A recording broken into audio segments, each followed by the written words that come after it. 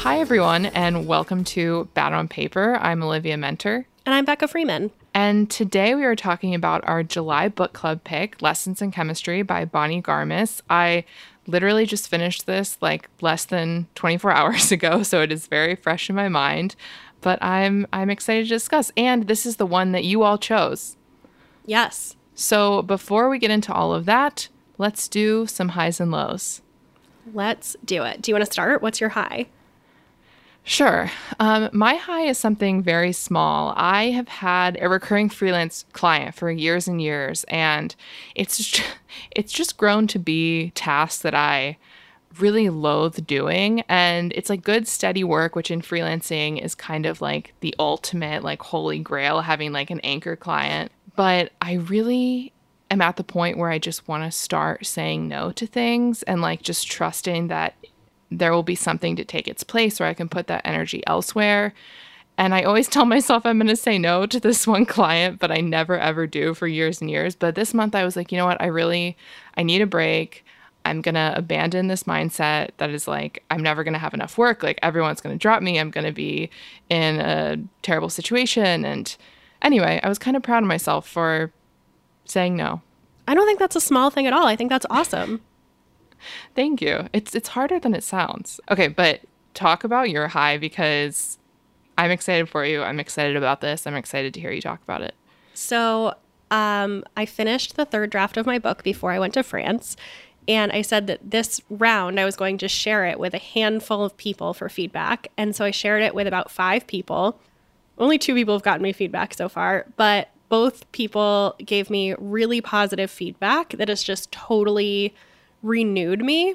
And I think that perhaps I've been maybe feeling more negative than I need to about it. Like there's still definitely work to be done. Like it's not perfect, but I don't know. Like I feel like the past couple of weeks of having 2 authors on who have both had like just very easy writing experiences has just like kind of thrown me, and getting positive feedback was like, I needed it much more than I thought I did. I can totally relate to this. And also Becca did send me. I'm very honored. She's one of the people who has not gotten me feedback. Okay, but to be fair, I have given you initial feedback. I'm 100 pages in. It is wonderful. And the whole time I kept thinking, for what I've read so far, Bad on Paper listeners are going to lose their mind over this. Like it is so funny and it is so you and so smart. And I'm excited to keep reading, but I am being very slow. But to be fair, I'm a mess of a human being lately. So no, I totally get it. And, you know, it's work to ask somebody to read and give feedback. So I'm not like in a rush for it, but even just getting the 2 pieces of positive feedback has been really helpful. I'm very excited for you. I think big things are right around the corner. Wouldn't that be nice? Yeah, I believe it. I really do. Okay, your low. What is your low? I see it here, and yeah. I feel bad for you. I feel really bad for you. I said last week that I was pretty sure I had bronchitis post-COVID, and I do.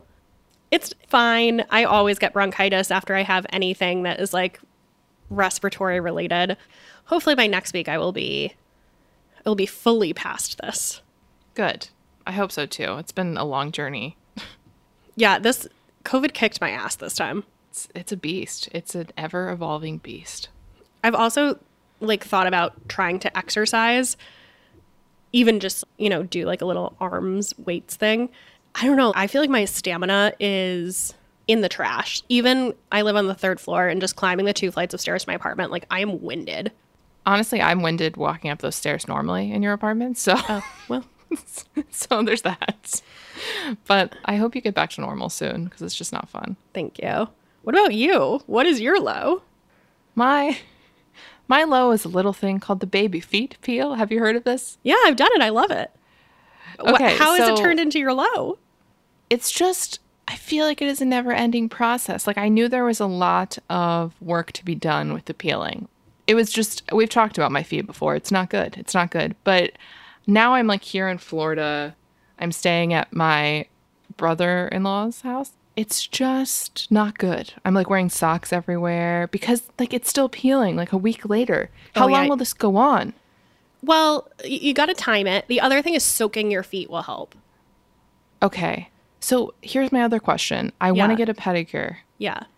Will it be like they will be unfazed, or will the pedicure person think I have a disease? Unclear. I do not know how to advise you on the etiquette there. All right. Well, you know what? So I'm just it's gonna- working. It's just taking more time to work than you want it to. What's the low of it? I just felt like it would be more instantaneous. Also, part of me just thought it wouldn't work. I was like, I am in lost cause. Like I need something else. Like it's not made for me. It's made for the person that has like a tiny callus on their pinky toe. But no, it's just a lot. It's a lot happening. It's a lot of carnage. I will tell you that I went and got my first professional pedicure before I went to France that I've had in 3 years. The last pedicure I had was in September of 2019. And then during COVID, it just didn't feel like I needed to. I don't know. was it? I didn't end up getting one. I felt terrible. I tipped so well. You know when they take the cheese grater thing to your foot? Like the avalanche of foot dandruff that was coming off of my heels, it was vile. It was vile. I felt so bad. Like I just kept apologizing the whole time. So now it's taken care of, and now I need to not go 3 years in between pedicures, but you know. That does make me feel slightly better. So Maybe I've made their job easier. I think you have, but you know, like they saw my feet and didn't say anything to my face, so you know. I'll tip very well. Yeah. All right. On that note, let's take an ad break.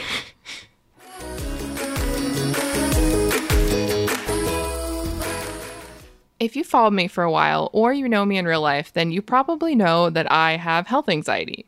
This means that I can very easily spiral about virtually any minor physical change or symptom. So over the years, I've learned that the best way of dealing with this is to stop consulting Dr. Google and to start booking appointments and seeing the professionals to find out what's really going on. I tell myself, okay, I don't need to worry about this because an expert is going to tell me whether or not I should freak out in just a few days.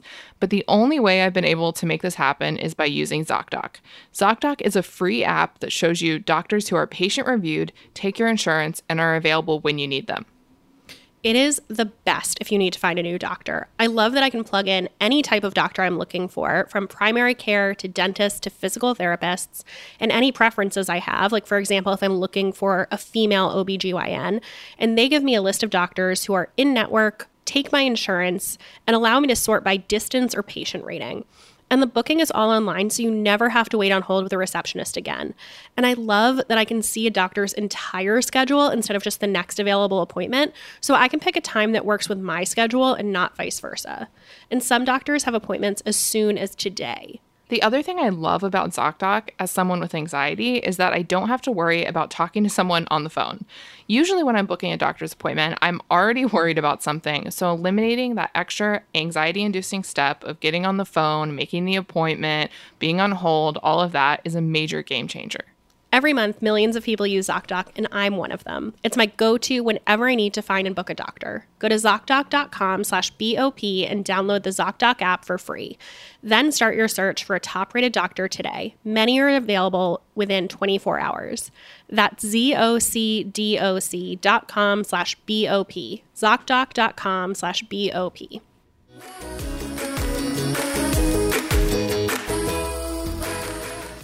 Shall we get into this book?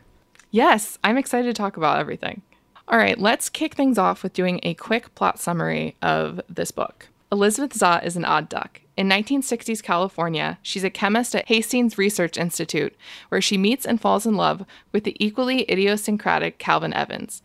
But just a few short years later, Calvin is dead, Elizabeth's been fired, and she's a single mother to a precocious daughter born out of wedlock, which is how she finds herself unable to refuse an offer to host an afternoon cooking show. The show goes on to become one of the most watched and beloved shows in the country as she teaches the nation's housewives chemistry through cooking. So this was, again, listeners' pick for July, and it was an extremely close race between this and Every Summer After by Carly Fortune.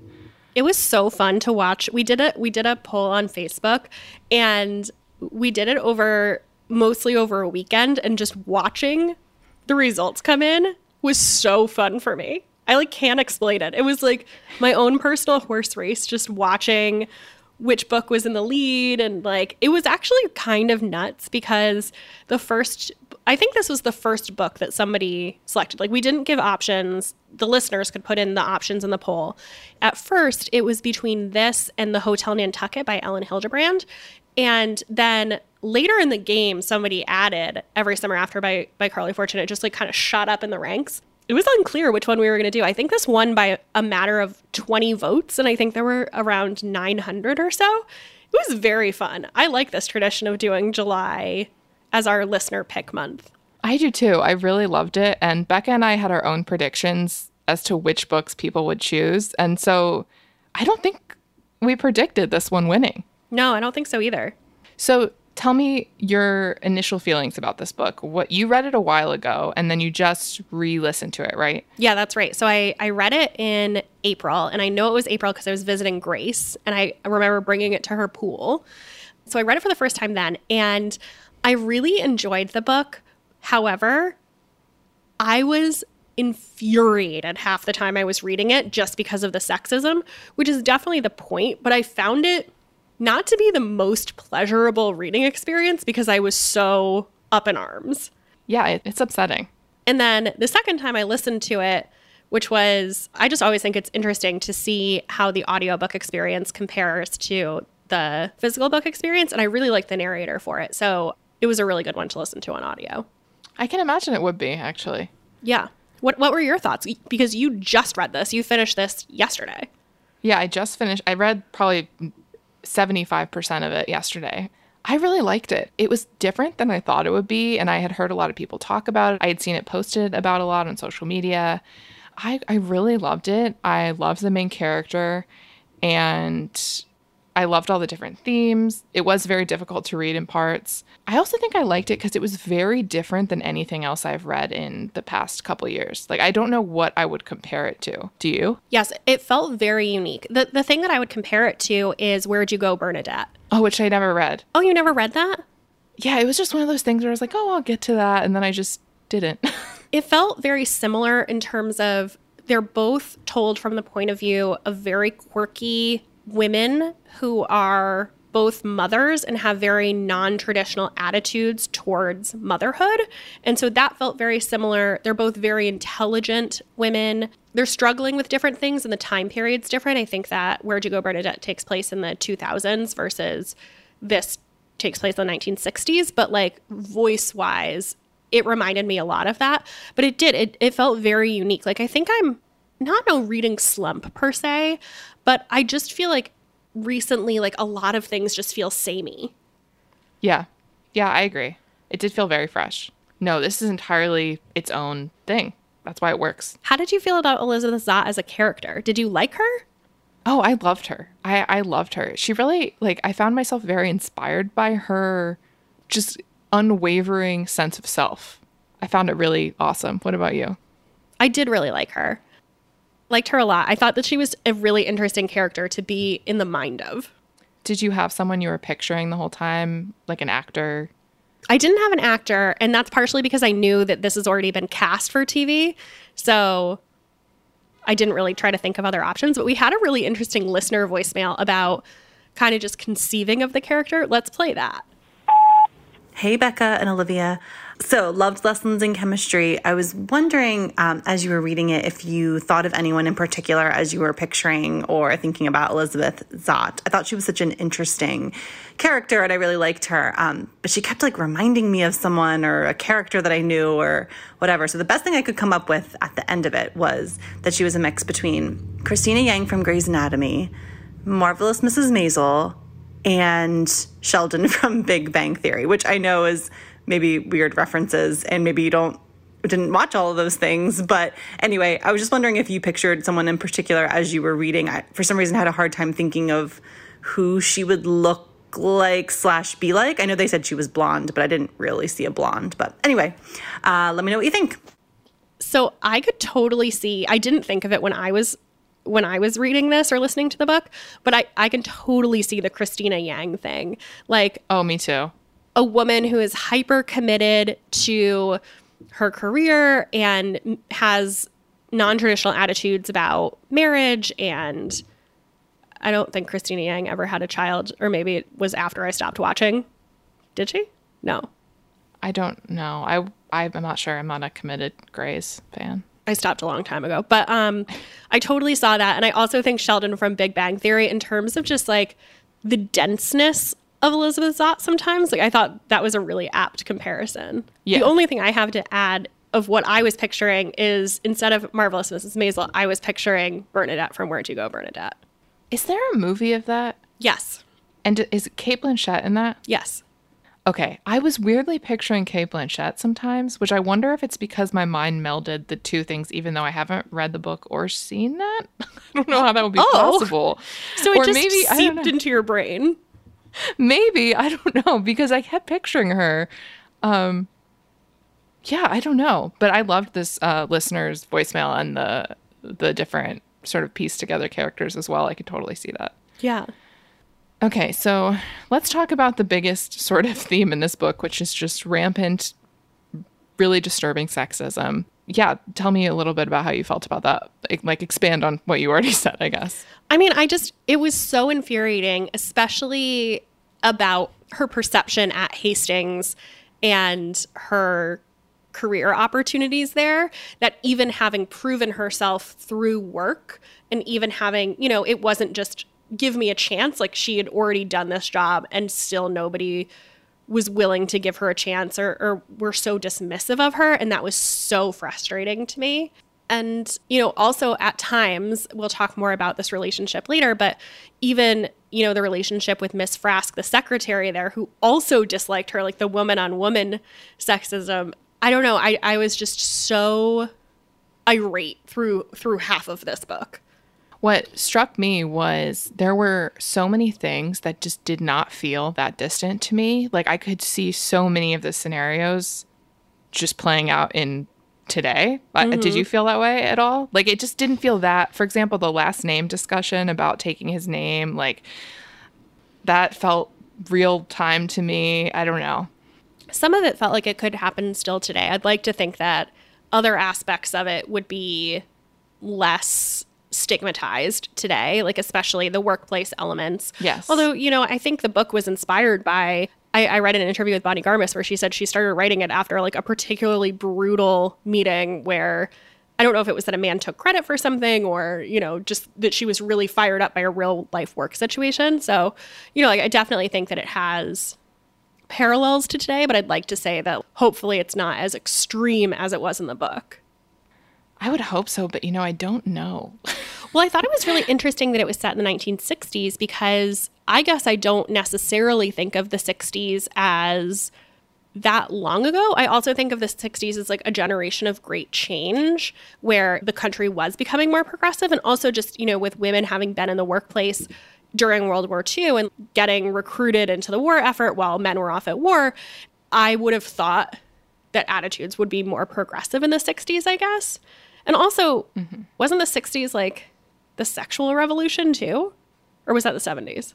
I guess the late 60s, okay. Right? Isn't like 1968 or 69 like the Summer of Love? Or I don't remember.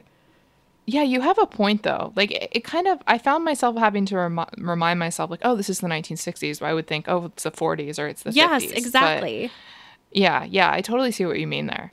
Okay, something I'm really excited to talk about, which I think is a little bit lighter, is the character of 630, who has like a first-person perspective in the book. I guess it's told. Yeah, I think it's told in first person. I personally was obsessed with this and too. How she used it. Okay, good. I was like, if Becca doesn't like this detail, I don't know how we're going to talk about this book. I thought it was the thing that made the heart of the book. Well, also, we didn't say this, but if you didn't read the book and you're still listening, 630 is a dog. Yes, sorry. 630 is a dog. Which isn't clear by the name, necessarily. I thought it was so creative. I also thought, well, first of all, I thought it was so interesting that she was teaching 630 language, where I think by the end he has over 1,000 words that he knows, and I do not know if that's actually realistic or feasible, but I thought that was really fun. But I also just thought his observations of humans were really accidentally funny. Yes, I also loved how he called the baby the creature and kept referring to the baby when it was before she was born as the creature. I just loved it. And I also thought it was so funny how he wanted everyone's name to be the time that they came into his life. Oh, yes, yes. Oh my gosh, it's so smart. I thought it was so creative. I was like, oh, I would have never thought to write that way. And it just delighted me. But I think we read the same art interview with her. I think it was you.com or You Magazine. Yeah, I read a bunch. I read that one.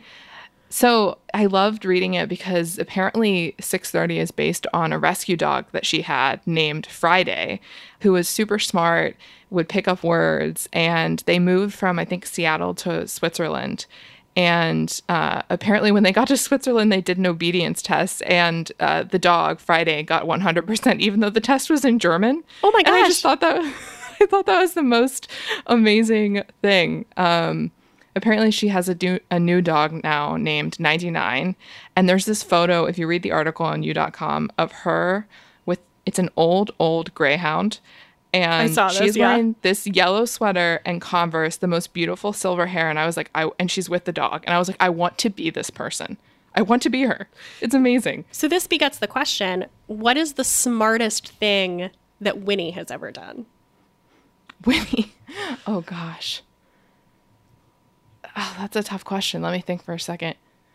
I don't know. I don't know. That is a great question. She does manage to find a way to every morning I wake up and she has somehow acquired 90% of the bed. I don't know how it happens. I am asleep when it happens. I just wake up and somehow she is in the most comfortable position, head always on the pillow, as if she is a human being, lay on her side, head on the pillow, and I just have basically no room. So, I mean, she's somehow managed to figure that out every night, every single night. Do you consider her to be of above average intelligence? Maybe. One thing she does that I always find very interesting that I haven't noticed with all dogs is she watches TV a lot. Oh. Her eye follows what's happening on the screen. Does she have preferences? Like, is she more into some shows than others? No, it's so funny. Sometimes I'll put on like a squirrel video and she'll watch that. But I mean, she'll do it with like reality TV, anything. So I don't know if that means literally anything, but yeah, I would say she's of average intelligence and sometimes above average. Okay. But she could be as dumb as anything, and I would still love her. Well, of course. Of course. I wanted to know where she was on the dog intelligence spectrum, where it seemed like 6:30 was, in the upper echelons here. Have you seen the dogs on Instagram where they, it's called Stella Learns to Talk. Have you seen this account? No. Basically, this woman has taught her dog to speak by using different buttons that make like audible noises. And oh my God, it's Project Hail Mary. Yeah. Oh my gosh, this is the crossover we did not expect. Yes, it is. I don't know. You watch it over time and you're like, I don't know if this is real. Like this could be a coincidence. But then it's really just kind of fun to suspend disbelief anyway. It's pretty cool. I'll have to look it up.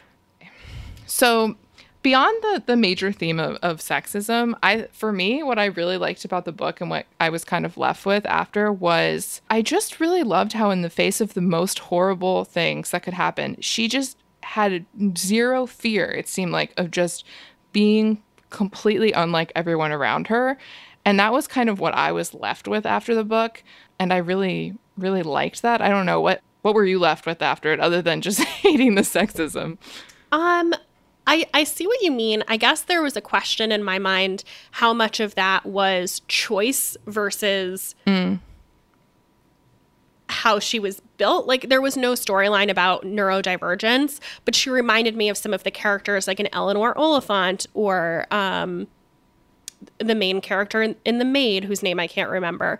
But, like, characters that are on the spectrum somehow. And so, which I'm not saying is a bad thing, but I kind of wondered if with her there was like a little bit of that, because it did seem like she didn't care, but in some cases it didn't seem like a choice. Like sometimes people would ask her a question and she wouldn't understand that it was weird.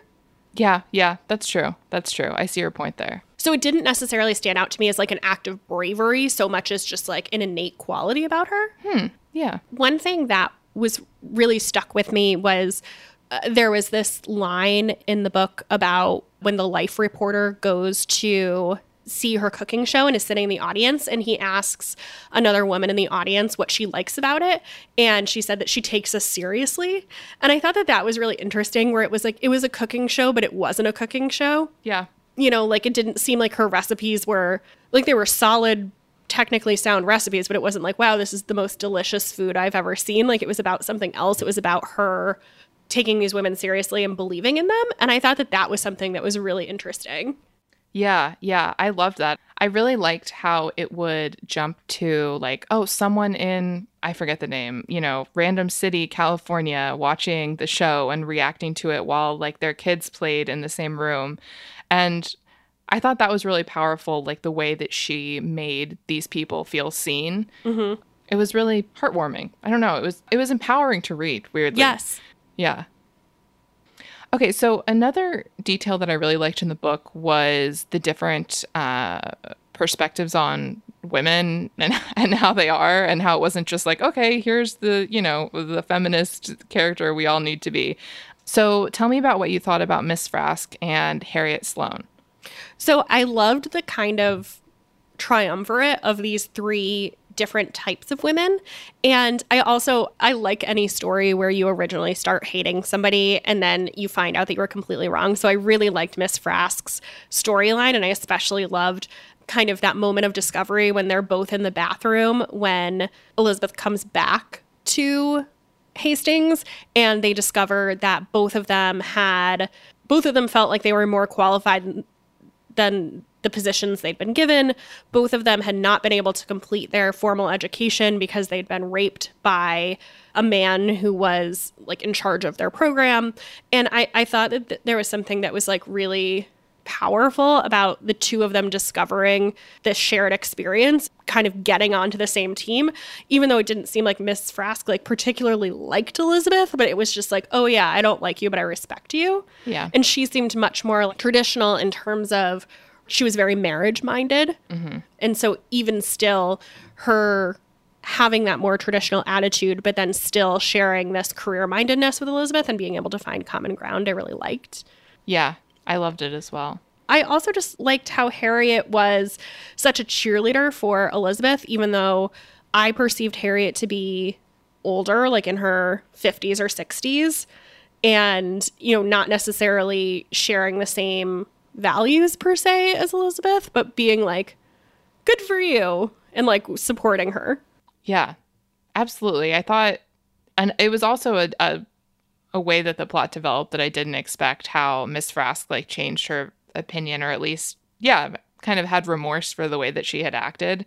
It really made me think about the ways that maybe all of us like are conditioned by society to be not as generous towards other women as we should be, I guess. Not because we feel that way, but because that's just the world around us. And yeah, I thought it was also interesting just to see, okay, here are three very different women who have different values, who are still ultimately deserving of the same type of equality. And yeah, I really liked it. I also think it made it a more well-rounded book, as opposed to having like the exceptionalism of Elizabeth Zott, who was obviously of like very high intelligence, like a very exceptional woman, to also have some of these same themes explored through other women who were perhaps more representative of like the attitudes of the time and like were more common average Janes. Yeah. I thought it was also just very smart of the author because, you know, you don't have to be an atheist to be a feminist. Like, there's a million different versions of what a feminist looks like. Yeah, I loved it. Let's take an ad break.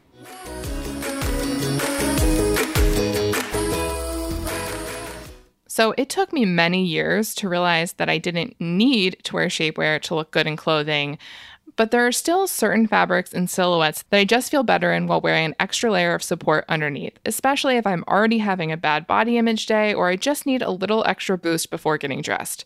The difference now is that when I do wear shapewear, I ask myself a few questions before putting it on or purchasing it in the first place. Does this make me feel comfortable in my body? Can I move around in it? Will I be thinking about this the entire night instead of actually having fun? This is why I love Honeylove. It checks all of these boxes and more, and it's shapewear that you actually want to wear. So when I was in France, I was a one-woman Honeylove hype crew. I could not stop singing its praises. I wore it a couple times with a couple of different dresses. I feel like it really makes a big difference. Like, it is not wimpy shapewear that doesn't really do much. And the other thing that I love is that it does not move once you put it on. It's not rolling down. It's not hiking up. Like, it stays in place, which is so major because there's nothing worse than putting on shapewear and then having to pick at it the whole night or being super conscious of it. The other thing that I recently learned about the brand is that every Honeylove product goes through 1 to 2 years of rigorous testing with real women. So by the time it gets to you, you know it's going to look and feel great. Plus, I'm not the only one who loves the brand. Honeylove has been featured in the New York Times, on Good Morning America, and Brides Magazine, and has thousands of 5-star reviews. So one situation that I absolutely despise that I feel like all of us can probably relate to is the feeling of being at a dinner or a wedding or a nice event and then fantasizing about going to the bathroom, taking off the painful shapewear that we're wearing and stuffing it into a purse for the rest of the night or a trash can. There is seriously nothing that can take me out of a moment more than the feeling of uncomfortable spandex digging into the side of my rib cage or the dreaded feeling of having the shorts of a bodysuit rolling up. That's the absolute worst in my opinion. The construction of Honeylove pieces ensures that this never, ever happens, which I love. Their shapewear has a signature X that helps your body feel supported and smooth under clothing, but somehow it does so without any of the downsides I've experienced with other brands. It's still comfortable, it doesn't roll down or up, and more importantly, it's something that I don't dread putting on my body. See for yourself at honeylove.com and get 20% off a second item. Plus, when you use code BOP, you'll get an additional 10% off your entire order. Get 20% off your second item, plus an additional 10% off at honeylove.com with code BOP. Honeylove.com with code BOP. Rules and restrictions may apply.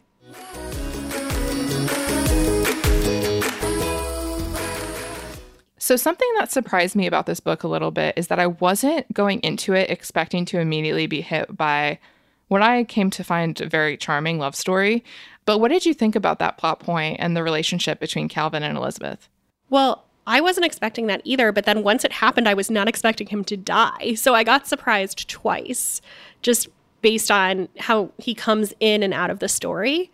I thought it was really interesting. I thought that the fact that they were both very obstinate people and they found each other but found common ground with each other, I really liked as a love story, that it was built on like mutual intellectual respect. And like, she's described as being very attractive, but it didn't seem, I don't think, do we ever get his perspective? Maybe. I think it's told in the third person, right? I can't remember. So it's like kind of both. But I think you are in his head at certain points. But you get the impression that what he likes about her isn't how attractive she is. Right. Yes. And so I really liked that. But wait, can I tell you a funny story? And then I want to hear your thoughts on this. So when we were in Paris, I was talking to Rachel about lessons in chemistry. I was trying to describe it to her and I was having trouble kind of describing it. And I was like, yeah, it's like a little bit more literary. Like, it's really different. I was like, you know, there's a love story, but it's not the primary story. And, you know, like, I sold her on reading it. And so then a couple of days later, she's reading it and she's telling me, she's like, oh yeah, she's like, I don't know if I would call this literary. And I was like, you wouldn't? Like, I would call it decently literary. And then she's like, yeah, and like, the love story is like the biggest part. She's like, and I'm at the point where like blah, blah, blah happens. And I hadn't started re-listening to the book at this point. And I was like, I don't even remember that. And so we're talking about this. It turns out she was reading a completely different book. She was reading The Love Hypothesis. Oh my God. Which is also about a woman in STEM, but is contemporary. I haven't read it, but I do not get the impression is like very literary. Like it's a rom-com. And it took us like a few minutes to put this together. And then once that happened, I was like crying, laughing. Yeah, I think it's very different. But I can actually see how that mix-up would have happened. I think she had put it on hold at the library. And when we started talking about this, because she mistook the names of the books, and she was like, oh, like my library hold for lessons in chemistry came in. That's the next book I'm going to read. And so then, like, I just thought it was a funny mishap. It is very funny. What did you think about the love plot line in this? I liked it. I was kind of like, I don't know. I've read kind of a lot of romance lately, and I was like, oh, I was hoping for something a little different. And then it just was so refreshing. And I really, you know what I really liked about it? That they didn't always agree, and that there were points of conflict.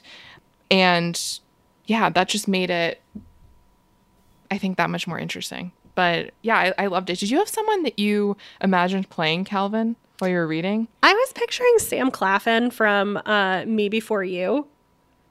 Oh, interesting. And Okay. I don't think that's right because Calvin is described as like not being super attractive. And I think Sam Claflin is like very attractive. He is indeed. Sam Claflin? I don't know. We knew who you meant. But that's what I was picturing. Were you picturing anyone? I was picturing, he's not blonde. Domhnall Gleeson, the guy from About Time. He's ginger, but he's very tall. Oh, that's, And like weirdly cute. yes. I could totally like, see that. Yeah. Yeah. I thought it would be a good fit. Oh my God, that movie is like the saddest movie of all time.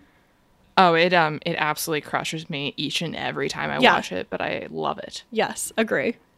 How did you feel about the ending of the book? Were you upset when Elizabeth quit the cooking show? You know, if I have anything bad to say about this book, I will say I thought the ending was the weakest part. I agree. Or I guess I have a slightly different twist on that. The plot line that I disliked the most was the plot line about Calvin's birth family and the fact that he had this like rich, what word am I looking for? This like Benefactor? Yeah, this benefactor throughout his life.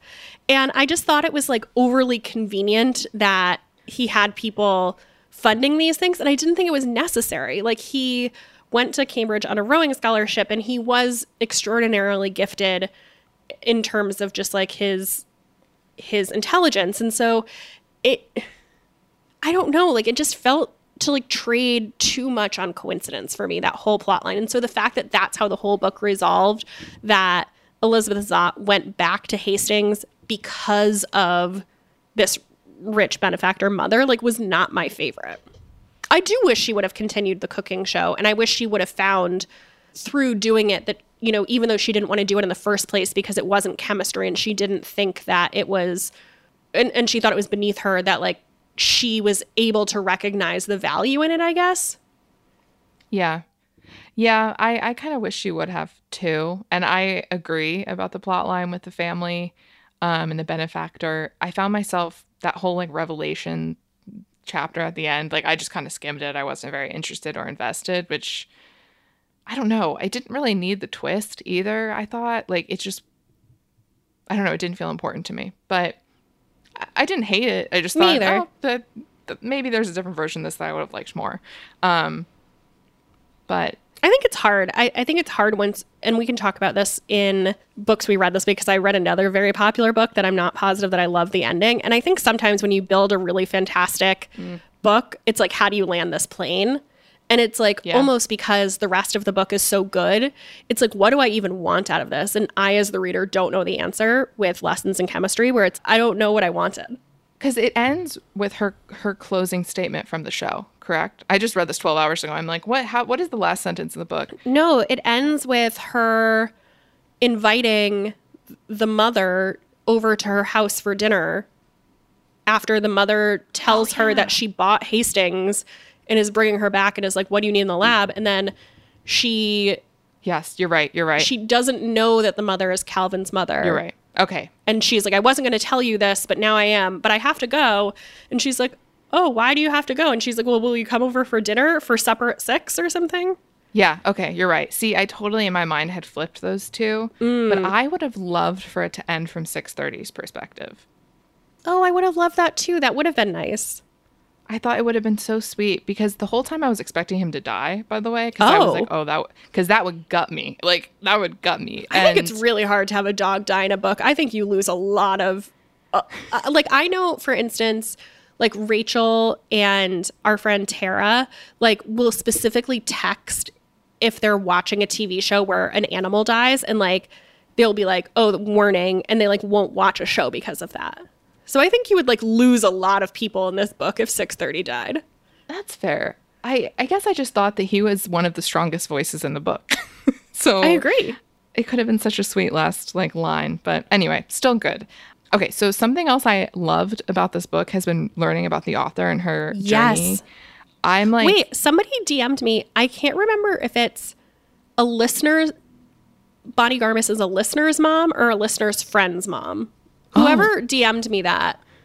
The DMs have terrible search feature, but will you DM us again and yes, remind me which it is?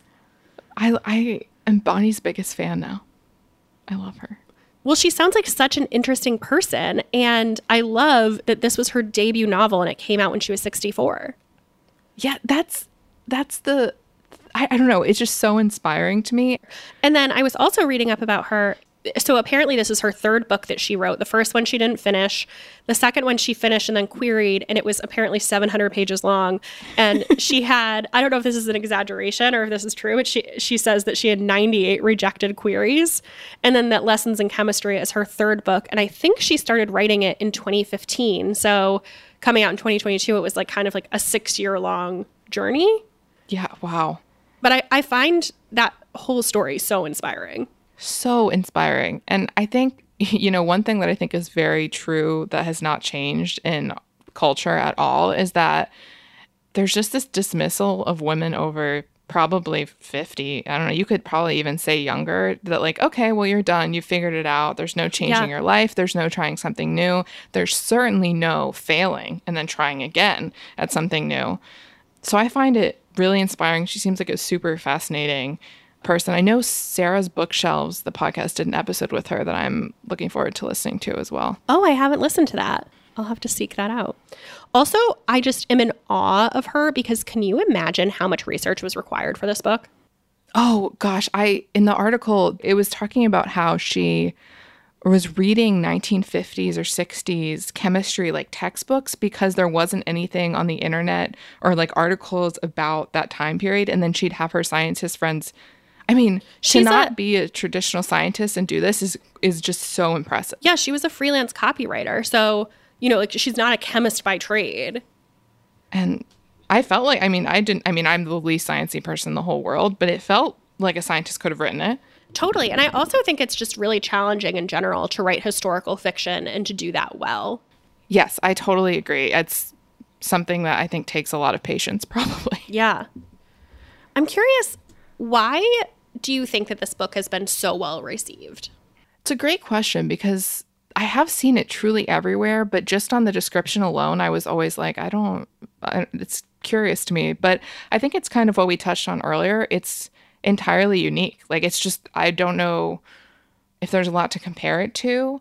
And I think the whole thing really rests on the character of Elizabeth. It's so well developed and fresh and inspiring and empowering. I also think that the book has a lot of message and respect for working motherhood. Yes, yes. I think that, even if the circumstances are dramatically different than they were in the 60s, I think that the same way that the woman in the studio audience says, like, she takes me seriously, like, I think this book took working motherhood very seriously and also had an interesting point of view on maintaining one's sense of self in addition to identity as a mother. Yes. Where Elizabeth was still a rower and, she had this cooking show that was like fully separate from her identity of motherhood. And I think that is also, I'm not a mother, but I think it was very interesting and inspiring. And I think she took working motherhood really seriously.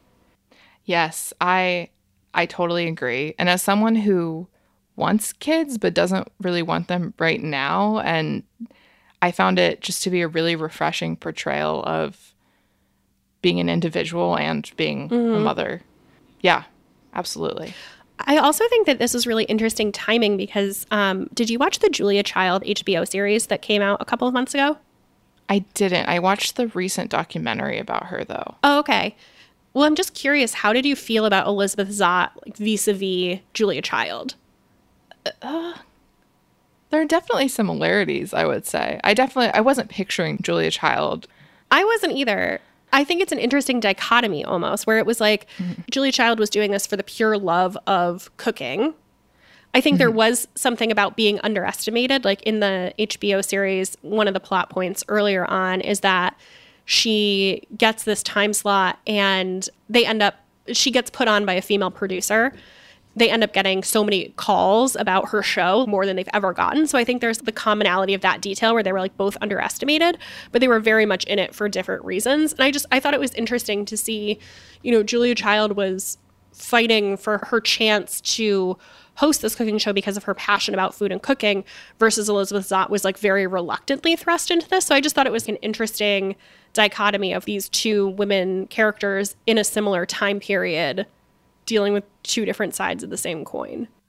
Yeah, definitely. Is the show on HBO worth watching, do you think? Here's the thing. I really, really enjoyed it. I didn't finish it, but not for any reason. I just kind of like fizzled out because it was coming out weekly and I kind of forgot about it until I was doing the outline for this. There is one really fun episode where she goes to San Francisco and she meets up with James Beard, which is really fun. That does sound fun. It was really enjoyable. I don't know why I trailed off. Like, I think it was just something that I wasn't as addicted to that I wanted to stick with when it was coming out weekly. Okay, that makes sense. Like, if I could have binged it, I would have like watched it all in a weekend. Fair. The other thing, I don't know if you knew this, but this is becoming a TV show for Apple TV. I think it's coming out next year. And Brie Larson is attached to be Elizabeth Zott. How do you feel about that? I feel kind of neutral about it. Like, I could see it. It doesn't feel perfect to me, but I could see it. I don't know. What about you? I think I agree with that. I don't picture Brie Larson looks-wise, but I think there is a sharpness to Brie Larson's manner of speaking or communication that I could see being like very fit for Elizabeth Zott. Yeah, I agree with that. Yeah, I'm excited to see how this adapts. And if I assume it'll be a mini series because I'm not really sure what you would do with the story beyond this. Like, it feels very self-contained. I think so. I'll definitely watch it. I'll be very, very curious to see what they do with it. Do you know when it's being released? I think next year. I think it's for 2023. I think the news was announced in January. Wow, fast. Of this year, before the book even came out. And so I think it's like, I don't know where it is in the production process, but I want to say this morning when I was doing all my reading that it comes out in 2023. Okay, great. Well, I'm looking forward to watching. Yeah, I mean, that's the thing with all these book to film adaptations is that I feel like a lot of them get stuck. I mean, this one, at least Apple TV is already attached to it as opposed to just a production company. I don't know. I'm always so interested in the comparison of something as a book versus as a screen adaptation. Yeah, I tried to see if there were any other actors attached to it, but I couldn't find any information. I don't think there are. I think Brie Larson was attached to it from the beginning as like an executive producer too. Oh, interesting. So Okay. It wasn't like they started casting. It was like she came packaged with the project. All right. Shall we take an ad break before we get into some end matter? Yes, let's do it.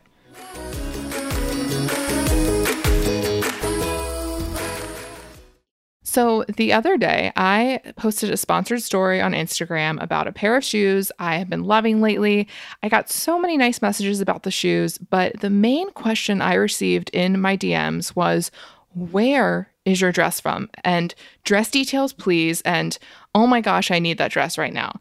And honestly, I don't really blame anyone for asking those questions because it is one of my favorites. That dress is the chalet dress from Tradlands, and it really is as cute as everyone made it seem in my DMs.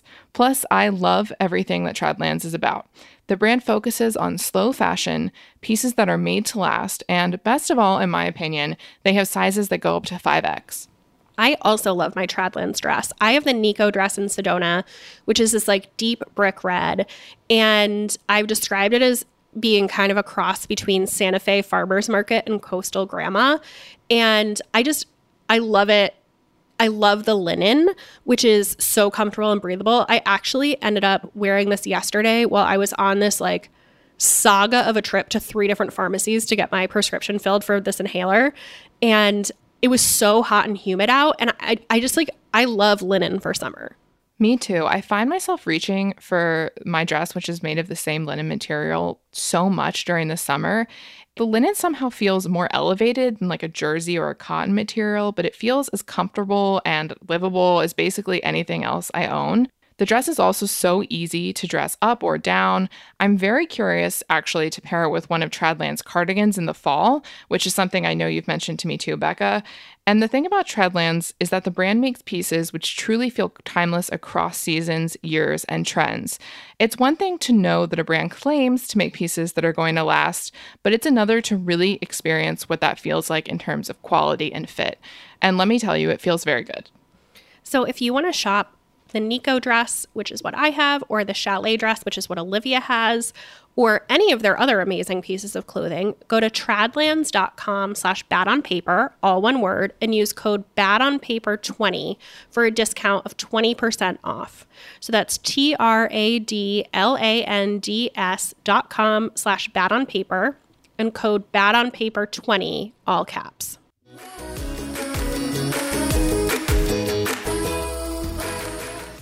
Let's talk about obsessions. Hit me with your obsession. I am really hungry, so this is going to be difficult to listen to, but I will stay strong. So I teased this a few episodes ago and got sidetracked. So the backstory here is Trader Joe's in New York City is hell on earth. The Union Square It's Trader true. Joe's. Oh my God. I swear to God, the line starts when you walk in, and then it wraps around the entire store. Oh my God. We used to go and I'd go, Jake, get in line. And then I'd run around the store filling up the basket as he waited in line. It is a battleground. It is hell on earth. And so since I've lived in New York, never go to Trader Joe's. But they opened a Trader Joe's in Williamsburg a couple of months ago. And I don't know if it's because it hasn't caught on yet and people don't know that it opened, because it's like kind of nondescript from the outside and the store itself is subterranean, but it is almost always empty. Oh, interesting. It is heaven. So anyway, I've been going to Trader Joe's, and it's not where I do my regular grocery shopping, but like the frozen food section at Trader Joe's is just like unparalleled. Heaven.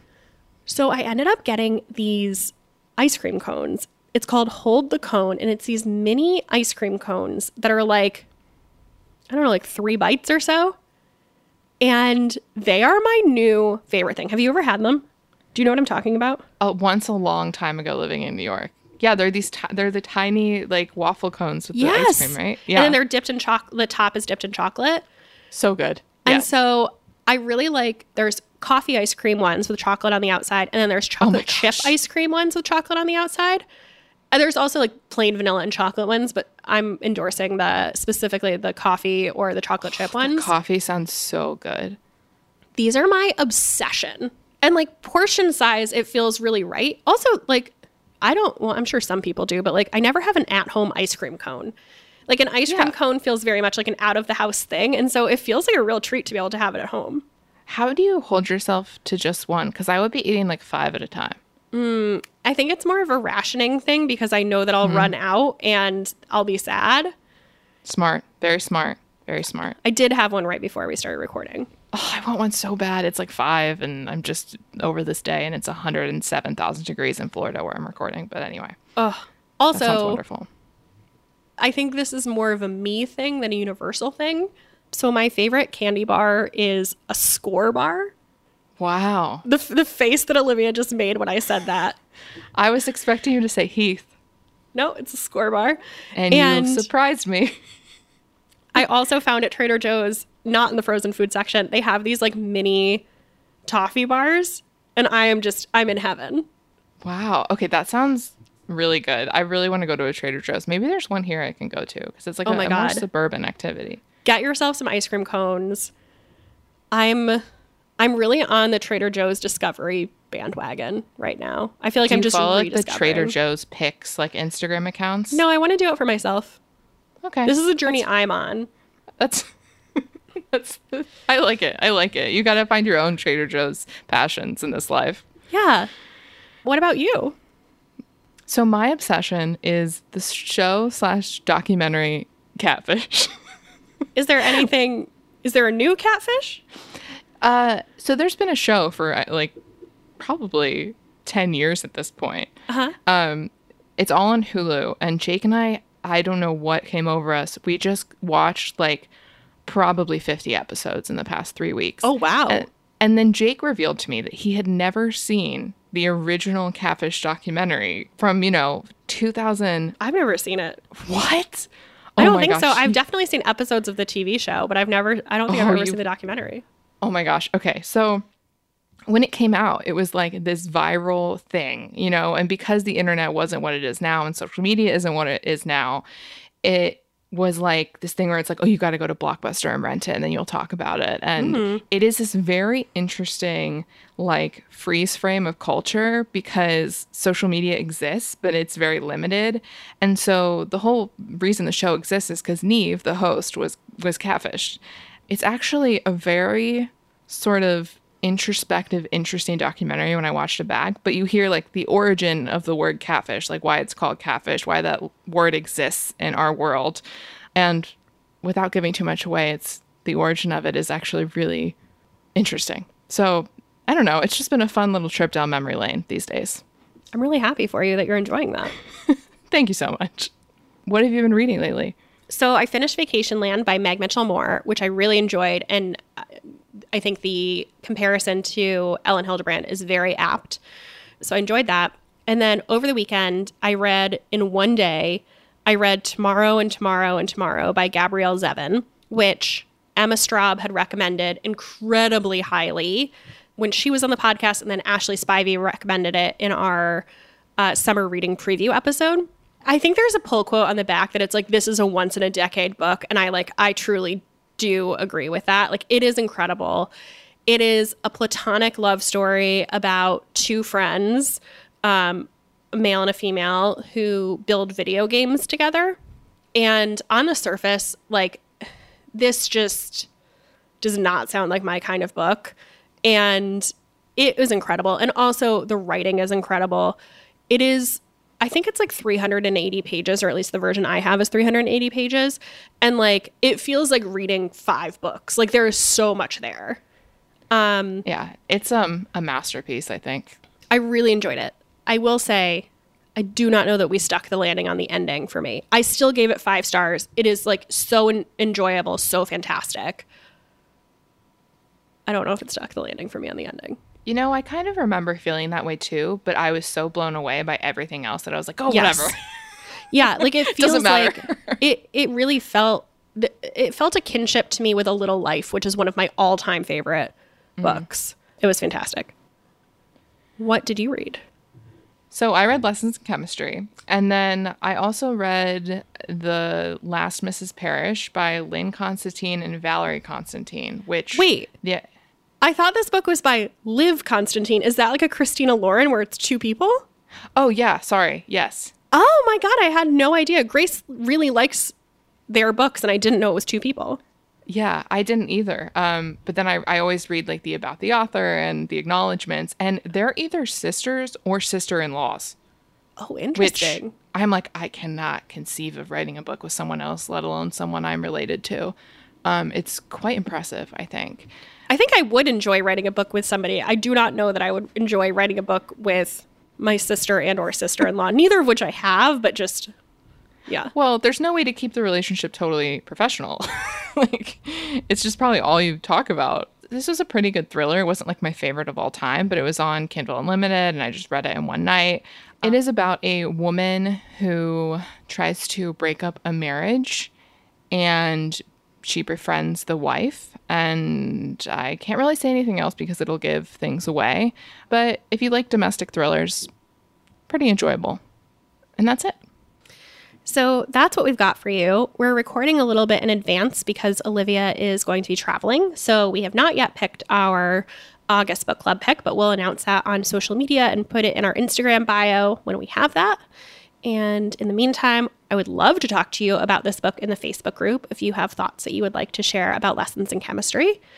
And I'm on Instagram at Becca M. Freeman. I'm having trouble landing this plane now after all of my complaints about endings. I'm not doing excellent right now. You're doing a great job. I'm on Instagram at Olivia Mentor. And we'll see you next week. Bye, everyone. Bye.